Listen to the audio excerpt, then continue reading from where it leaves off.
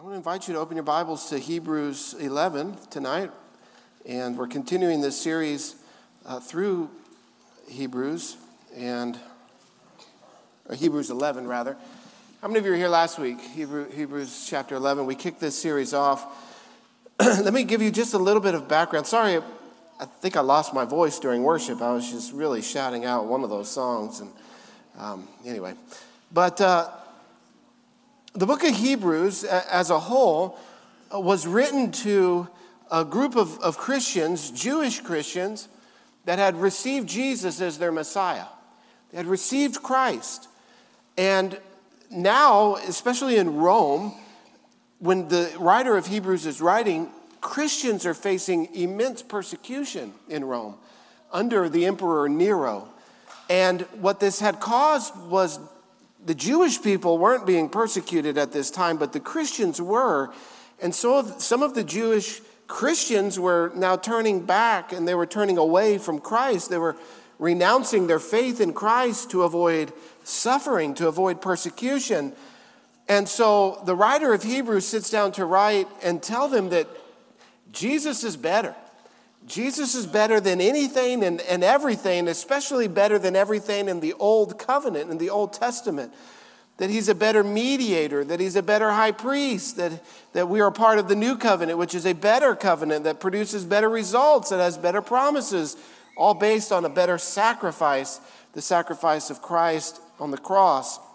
And so when we get to chapter 11, he's encouraging them to live faithfully for God in the midst of all of the chaos, in the midst even of the persecution. And he begins to walk through this what is called the Hall of Faith, to walk through it. And he walks through the Old Testament looking at different individuals, different people from their history, their family history, and showing how they lived faithfully for God in the midst of difficult circumstances, and how they walked out their faith. And so we're looking at this chapter on Sunday nights, pulling these lessons out from this chapter on what it looks like for us to live faithfully for God in the year 2022. How many of you, that's your heart's desire? To live faithfully for the Lord in the time and the season in which he has placed us here. And so, again, last week we looked at the definition of what faith is, and we looked at where faith comes from, and we see that faith comes from the Word of God. And then we looked at the result of faith, or the manifestation of faith, what faith produces in the believer's life. And I just want to underscore that again for you, that faith manifests itself by confident obedience to God's word in spite of the circumstances, consequences, or outcomes. Faith manifests itself in confident obedience to the word of God in spite of the circumstances, the consequences, or the outcomes. And so tonight we're looking at verse 4, just one verse, if you can believe that, was where we're going to start anyway. So Hebrews chapter 11 and verse 4, it says, "By faith, Abel offered to God a more acceptable sacrifice than Cain, through which he was commended as righteous, God commending him by accepting his gifts, and through his faith, though he died, he still speaks." Father, we thank you for your word. I pray that you would help us in the next few moments that we have together. Lord, we know that your presence is here. Your spirit is here with us tonight. Lord, I thank you that you have received our worship, the songs that we have sung. Lord, you've heard our prayers. And now as we spend time in your word, Lord, that you would speak to us, that you would speak to our hearts, and that you would help us to live faithfully for you in our lives where you have us, in spite of the outcome, in spite of the circumstances, in spite of the consequences, Lord, that we would obey your word with confidence. In Jesus' name we pray, amen. So the story that he's referencing here, Abel, Cain and Abel, that's in Genesis chapter 4. So Flip back with me there in your Bible to Genesis chapter 4. I did lie a little bit when I said we're only looking at one verse. We're gonna look at a few verses from. I don't know if that's lying, but anyway, if it was, God forgive me and you forgive me too. But Genesis chapter 4, we're gonna look at the story of Cain and Abel, as he uses Abel as an example. And here in Genesis 4, there's a very brief story. And of course, Genesis 1, God creates the world. Genesis 2, God creates humanity in his image and brings Adam and Eve together in union, in holy matrimony. It gives them the parameters by which they're to live in the world that he had made, namely that they are not to eat of the tree of knowledge of good and evil. In Genesis 3, they decide that the devil's a better theologian than God, and so they decide to obey the serpent instead of following God. They decide to eat from the tree, which gets them banished from the garden, banished from the presence of God, and now living under the curse of sin and death. And then in chapter 4, we start to see what happens to this family of humanity, what happens to them. And they've just been exiled from the presence of God. They've been exiled from the garden. And in chapter 4, verse 1, it says, "Now Adam knew his wife, Eve, and she conceived and bore a son and named him Cain, saying, 'I have gotten a man with the help of the Lord.' And again she bore his brother Abel. Now Abel was a keeper of sheep, and Cain a worker of the ground. In the course of time, Cain brought to the Lord an offering of the fruit of the ground, and Abel also brought of the firstborn of his flock and of their fat portions. And the Lord had regard for Abel and his offering, but for Cain and his offering he had no regard. So he accepted Abel's offering, but he did not accept Cain's offering. So Cain was very angry, and his face fell. And the Lord said to Cain, 'Why are you angry? And why has your face fallen? If you do well, or if you do what is right, will you not be accepted? And if you do not do well, sin is crouching at the door, and its desire is for you, or to rule over you, but you must rule over it.'" And then the story becomes tragic. In verse 8, it says, "Cain spoke to Abel, his brother, and when they were out in the field, Cain rose up against his brother Abel and killed him. Then the Lord said to Cain, 'Where is your brother Abel?' And Cain said, 'I do not know. Am I my brother's keeper?' The Lord said, 'What have you done? The voice of your brother's blood is crying to me from the ground.' And then there's a curse pronounced upon Cain, and he is banished from the presence of the Lord. And in verse 16 it says, "Then Cain went away from the presence of the Lord." Now, if you will flip back, we're going to flip back and forth from Genesis 4 to Hebrews 11. Now this offering, the commentary here in verse 4, Hebrews 11:4, this commentary gives a lot of insight, gives a lot of revelation into what was happening there. It says, by faith, everybody say, by faith. Abel offered to God a more acceptable sacrifice than Cain, through which he was commended as righteous, and God commending him by accepting his gifts. And through his faith, though he died, he still speaks.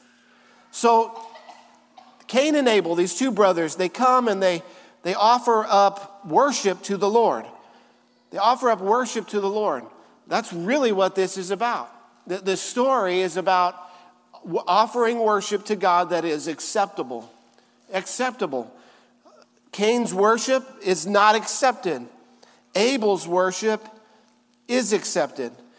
And you look at the story and you say, well, why in the world did God receive Abel's offering, but he didn't receive Cain's offering? And there have been many who have said, well, Abel brought a blood sacrifice, and that's what God required, and so that's why God received Abel's offering and not Cain's, because Cain brought from the fruit of the ground. Cain brought, a vegetable tray, and, God likes a good barbecue more than vegetables. Can I get an amen? Is that what's happening here?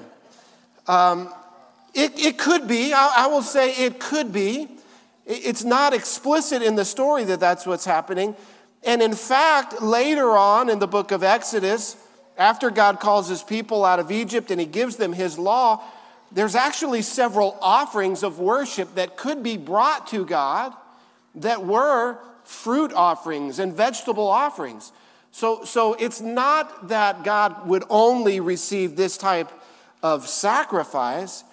What I think is really at play is not necessarily the content of their offerings, but rather the content of their heart.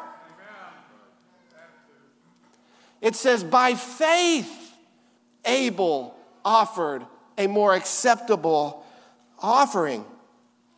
And back in Genesis 4, it tells us that what Abel brought to the Lord by faith was of the firstborn of his flock and of their fat portions, which in that day and age, and even in several cultures, those are the most prized and considered the best cuts of meat.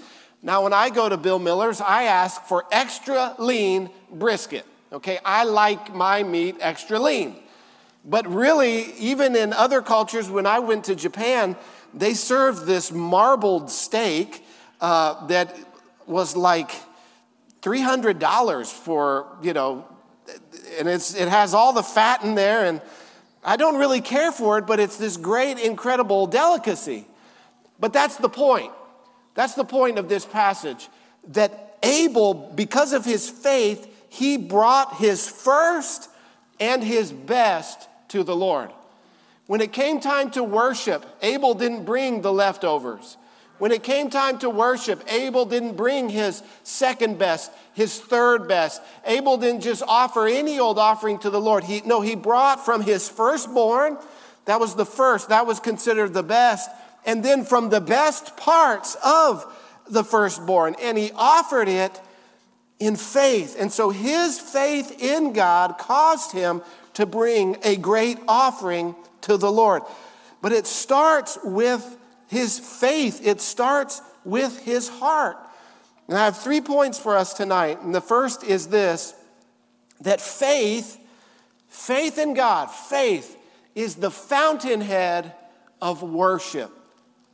Faith is the fountainhead of worship. When we worship God, it springs forth from, it is downstream, if you will, from our faith in God. And so I'll put it this way, your faith in God is the fountainhead of your worship. Another way to say that is true faith will produce true worship.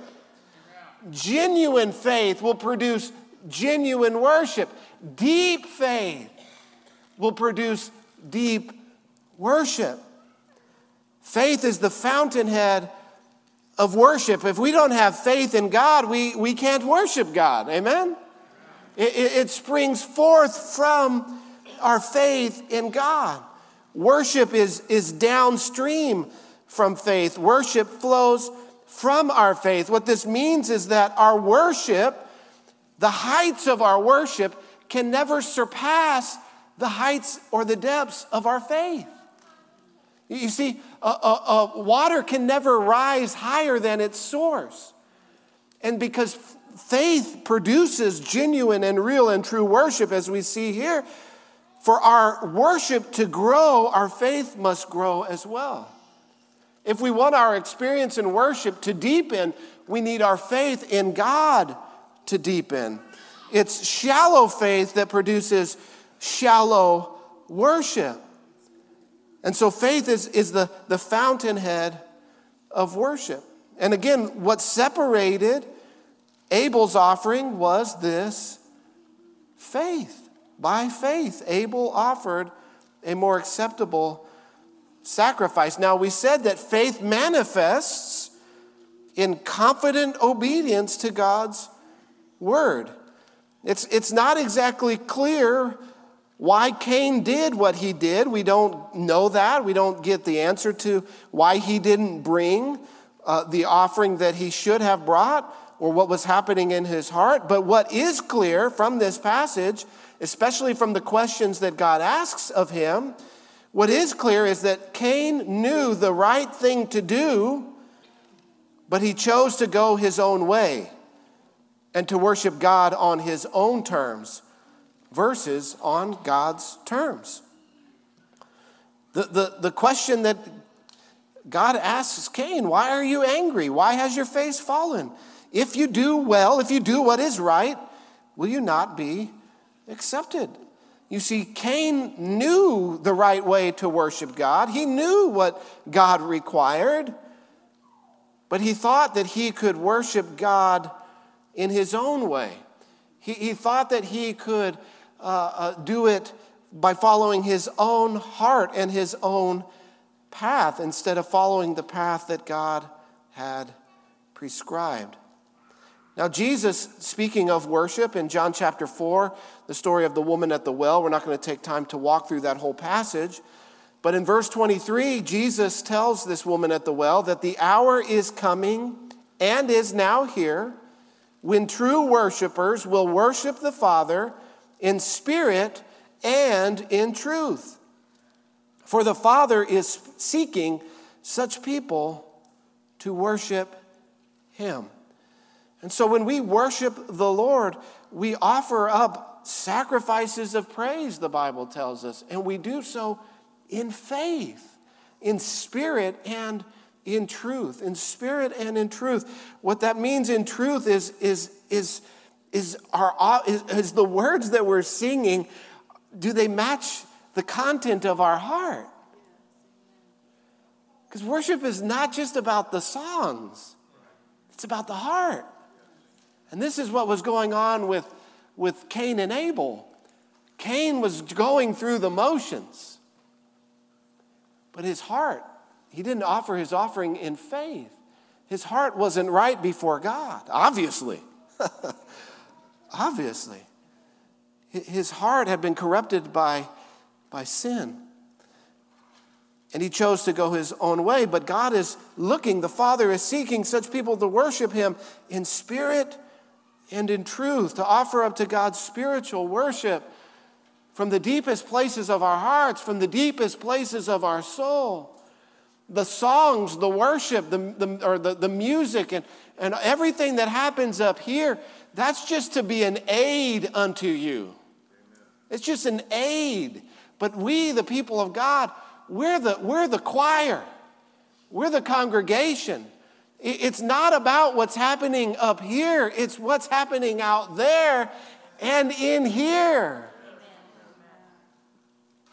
It would be a great tragedy for us to think that worship is about what happens up here. No, this is just to help you. This is just to make it a little bit easier for you. This is the worship team is just saying, hey, come with us. We're going to go into the presence of God. We're going to sing his praises. Let's do this together. They're there to serve us and to help us. But it's about us worshiping God. It's not about us coming and saying, man, Justin, he just really worshiped God tonight. That just blessed my soul. Listen, if that's the depths of your worship, there's a deeper place to go. There's things to be explored in God, in worship. And the songs, the lyrics, it's not about the songs and the lyrics, though they are helpful to us. They're just to be an aid to hopefully help us to express what's already in our hearts. To help with what is in our hearts.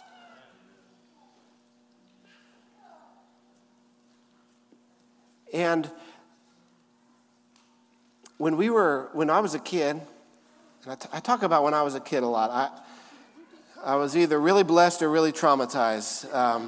Probably a little bit of both. Either one of my, if I start telling a story about when I was a kid, it's either going to be a traumatic event that I'm still trying to get over, or just one of the great blessings in my life. This one's a good one. It's a blessing. When I was a kid, we used to in the moments between songs, we would just invite the congregation to sing their own song, to lift up their own voice and to express in their own words. We used to call it the Song of the Lord. Let's just sing the Song of the Lord. I don't know who came up with that title or where it comes from, because it's really the song of the people. But we would say, let's sing the Song of the Lord. And we would give the congregation just an opportunity to sing out from the depths of their soul, to worship God in spirit and in truth. Again, the songs that we sing, they're an aid, they're a help. They're a great blessing, because sometimes we're not the best at expressing what's in our heart. Amen. Right? I mean, have you ever said something that didn't come out quite the right way? Right? So the songs are helpful, but man, when we can get to the place where there's an opportunity for our hearts to just overflow with what God has done for us, to worship Him in spirit and in truth, without the aid of songs, without the aid of needing all of the things to sort of coax us and say, come along, let's do this. No, but when we can just open up our hearts to the Lord and just begin to extol Him and begin to magnify Him and begin to sing His praises. Now that might be awkward for you to do that at first, if you've never done that before. It might be a little bit awkward. But that's okay. So what? It's a great blessing when we begin to express our love for the Lord. The Bible says that He loves to hear our praises. He loves to hear our praises. In a relationship, as we are in a relationship with God, you like it when the person you're in a relationship with, I'll talk about in a marriage, you like it when they express to you their love. Isn't that a wonderful thing? I heard all the wives say yes, anyway. But what if all of your expression for the one that you love, what if you just copied and pasted things that other people wrote?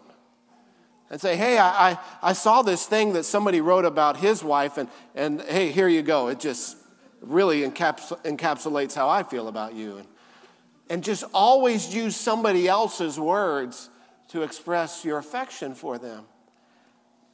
Well, at some point you start to think, well, do you have anything in there?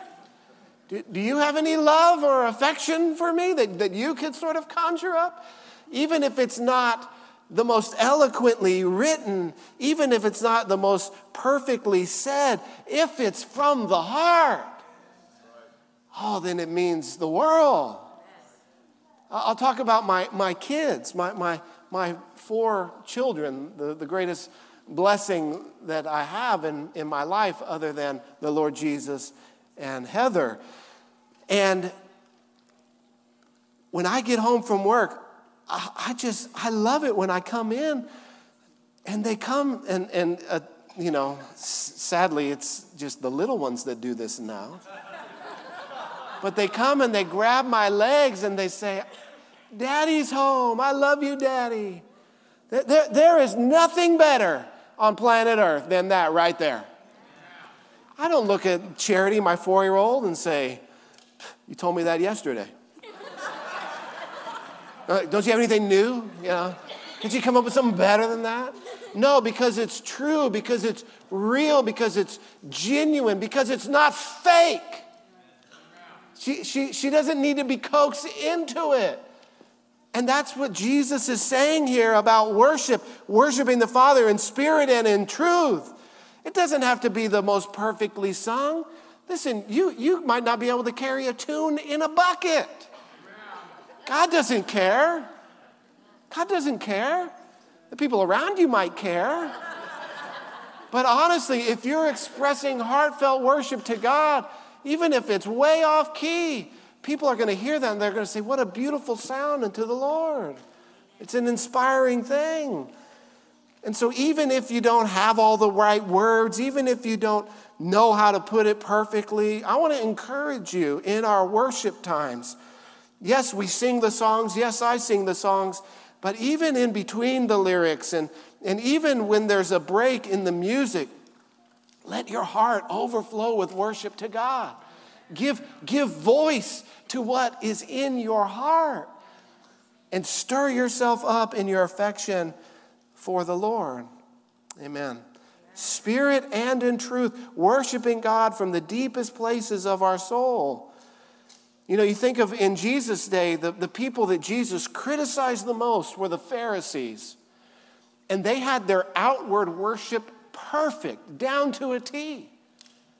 But their hearts were far from God. Their hearts were so cold. Though they did it exactly according to the book, there was no love there. There was no affection there. It wasn't true. It was fake. And so, again, you can come to church and you can put on a good show for everybody else. I'm not asking you to do that. That's not what I'm asking you to do. Don't do that. Don't do that at all. But instead, stir yourself up with the truth of God and the truth of the gospel and what he has done for us and about how he has stooped so low to lift us so high and let your soul be flooded with love for him and then give voice to that love and affection and adoration and to worship God in that way. In Psalm 51, verses 16 and 17, David says, writing to the Lord, this is, of course, after he had sinned, a great sin, and he's praying this prayer of repentance. He says, of the Lord, he says, you do not delight in sacrifice, or I would give it.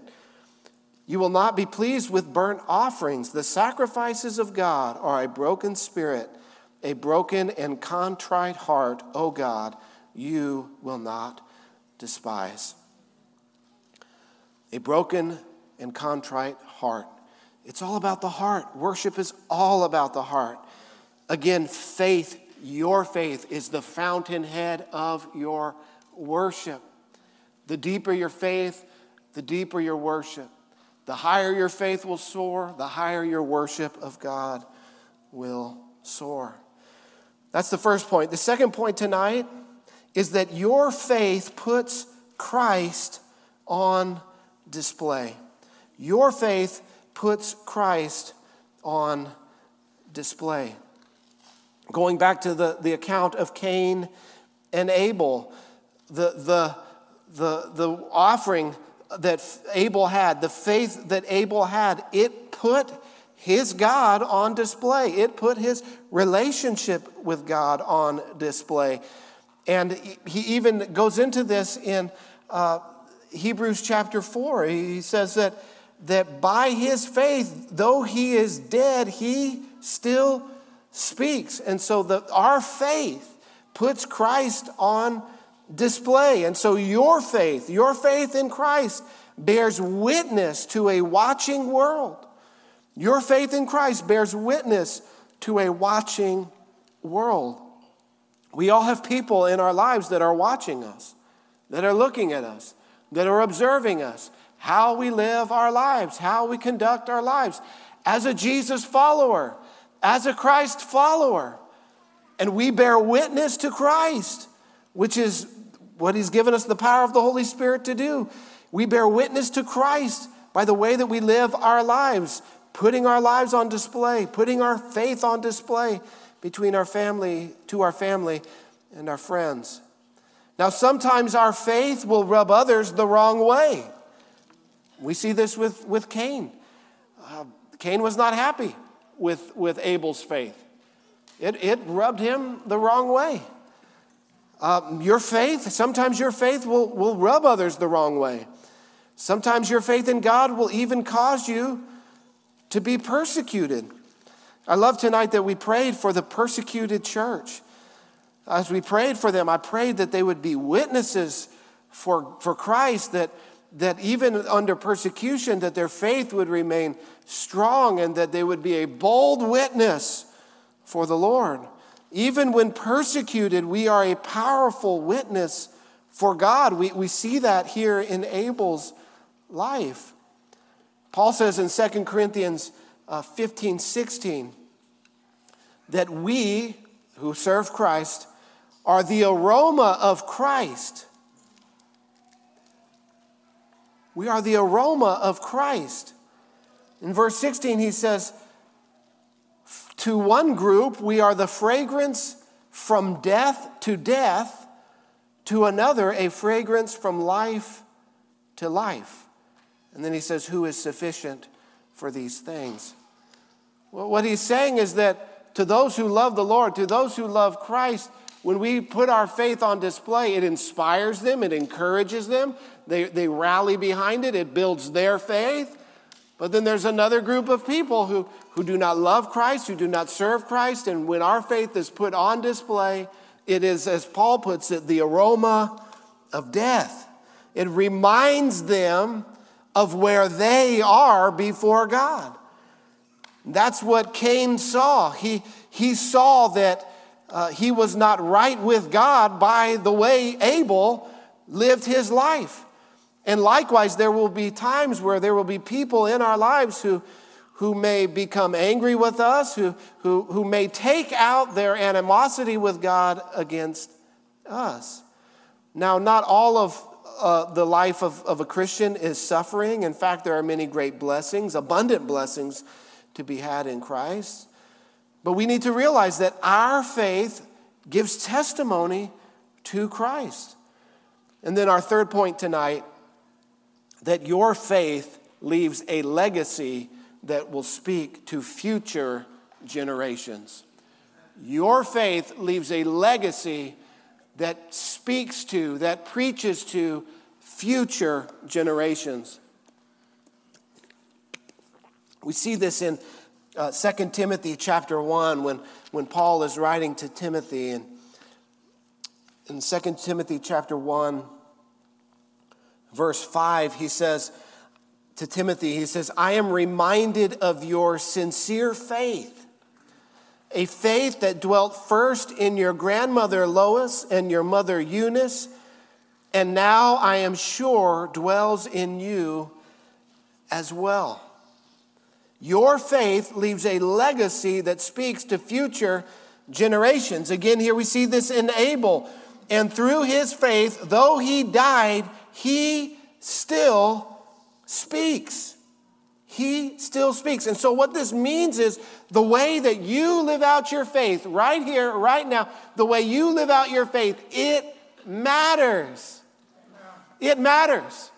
It matters for the watching world that we put on a good witness for Christ, but it also matters for the generations that are to come, because the faith you live is the faith that you pass on. The faith you live is the faith that you pass on.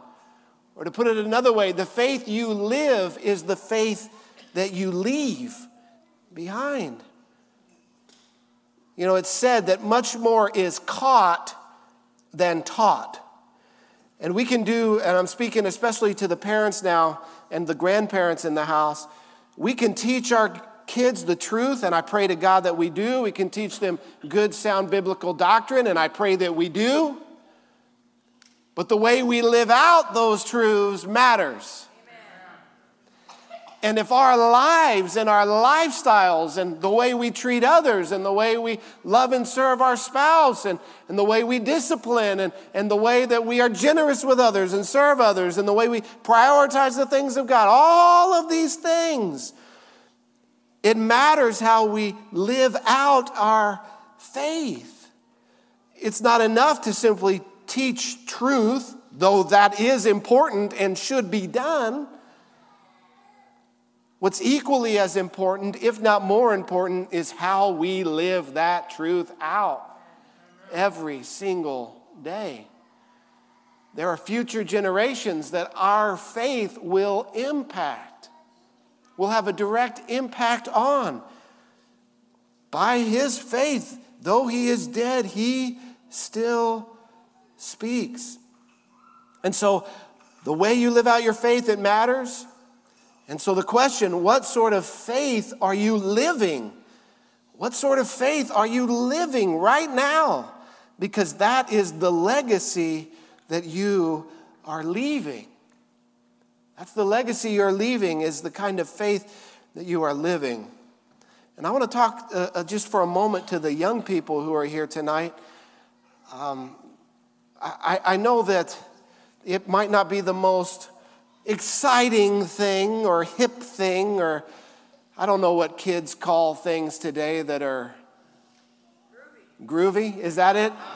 I was thinking that, but I thought, nah, that can't be it.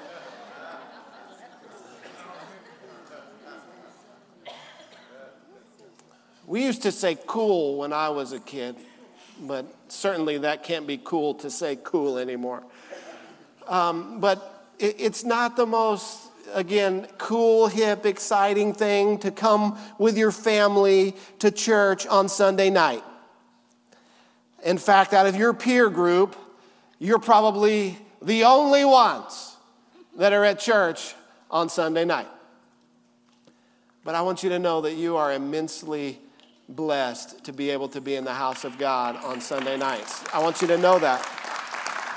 Because you are learning to devote yourself to the Lord, to devote yourself to the Word of God, to learn how to live out your faith in an ungodly world. And the sooner you start, the more it pays off. The sooner you start, the more it pays off. It's like compound interest, which Albert Einstein said was the eighth wonder of the world. The sooner you start, the more it pays off in the end. It's the same, it's just as it is with investing and with compound interest, so it is even more with your faith and walking with the Lord. It begins to compound. It begins to produce good fruit. And I know, again, you could be out hanging out with your friends. You could be doing a million different things on a Sunday night. But as you invest in your walk with the Lord, as you invest into the kingdom of God, you're going to start bearing fruit in your life in 5 years, in 10 years, in 20 years, in 30 and 40 and 50 years. And it will start to bear a harvest for you that you cannot even begin to imagine.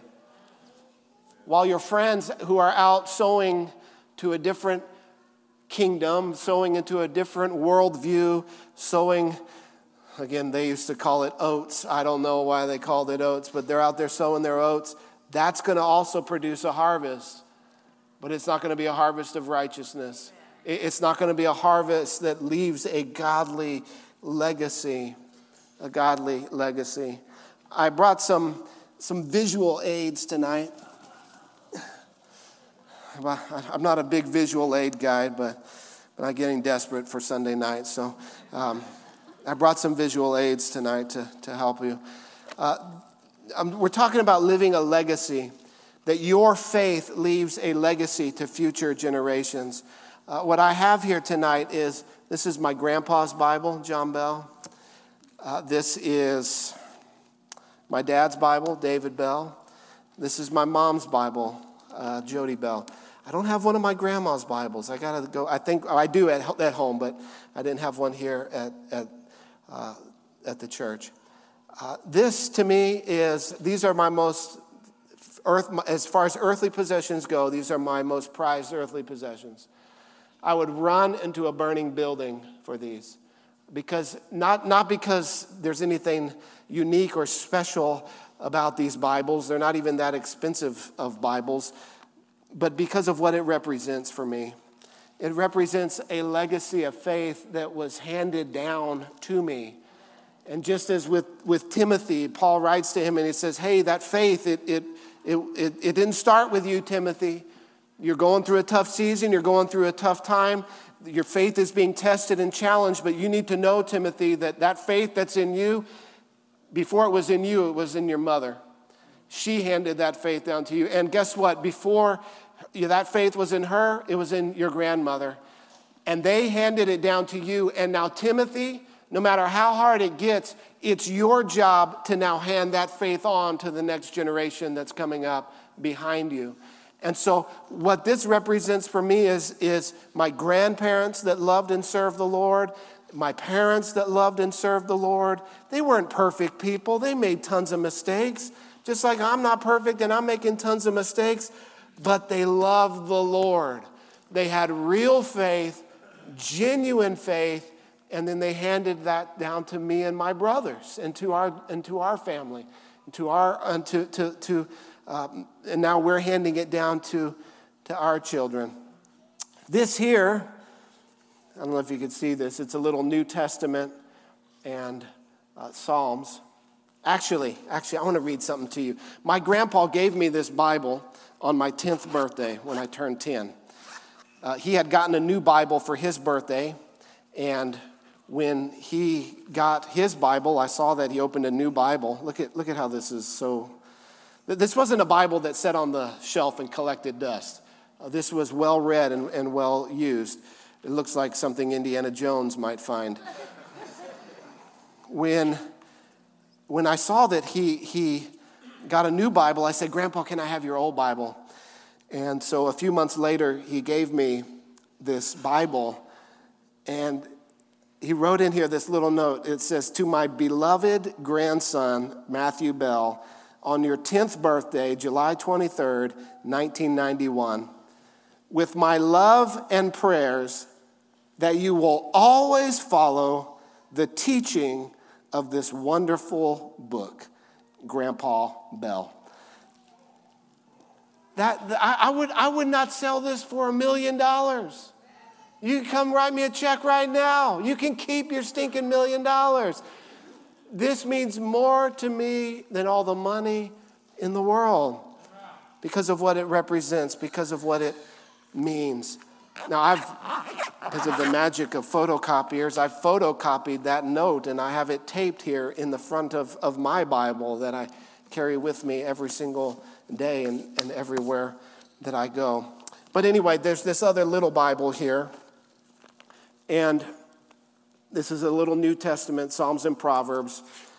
And on the inside, it says, "Presented to Matthew Bell," this is my first Bible, "by Mommy and Daddy," and this is my mom's handwriting, so she put her name first, "by Mommy and Daddy, on July 23rd, 1983, for your 2nd birthday." Now, I know what you're thinking. He must have been a boy genius to be able to read the Bible at 2 years old. No, but what my parents taught me, they gave me this Bible because they taught me to bring your Bible to church. And from 2 years old, I was taught, when you go to church, you bring your Bible. And guess what? I still bring my Bible to church every Sunday. The faith, the legacy, the way we live our faith matters. The way you live your faith matters. It passes it on to the next generation. The other thing about these Bibles that's remarkable is that they are well worn, that they are well used. These were well read. They didn't just sit on a shelf somewhere. And that's the legacy of faith for my family, is people who loved the Lord and who loved His Word and hid God's Word in their hearts. Now, I was at an estate sale the other day. I don't know why. I never go to estate sales. I just happened to be passing by, and I've been to like 2 estate sales in 40 years of life, but I went to this estate sale, and they were selling this person's Bibles. And that just blew my mind. I just thought, how in the world do you sell your parents' Bibles who have passed away? And so I bought these Bibles. Now, here's this other little New Testament for $2.50. I got a steal on this. This was presented to him in 1942. that's like 80 years ago. Same with this one. It's from the 40s. And I thought, how could they, and they had a whole bunch of Bibles. And these are the two that I picked up. How could they just sell those? How could they just get rid of those? I get selling the Lynyrd Skynyrd records. Okay, well, whatever. But their Bible? The Bibles? That's their legacy of faith. But then I noticed something. Though these Bibles are nearly, and all of them were this way, though they're nearly 80 years old, they're like they're brand new. They're like they're brand new. Not a single mark, not a single underline, not a single highlight. In fact, it looks as though these pages have never been read or opened. And that was the legacy of faith that person left, and it was nothing to be cherished. It was nothing to be held on to. It was just another book to be sold among a bunch of other books. So, are we living our lives in such a way that we're leaving a legacy of faith? However we're leaving a legacy.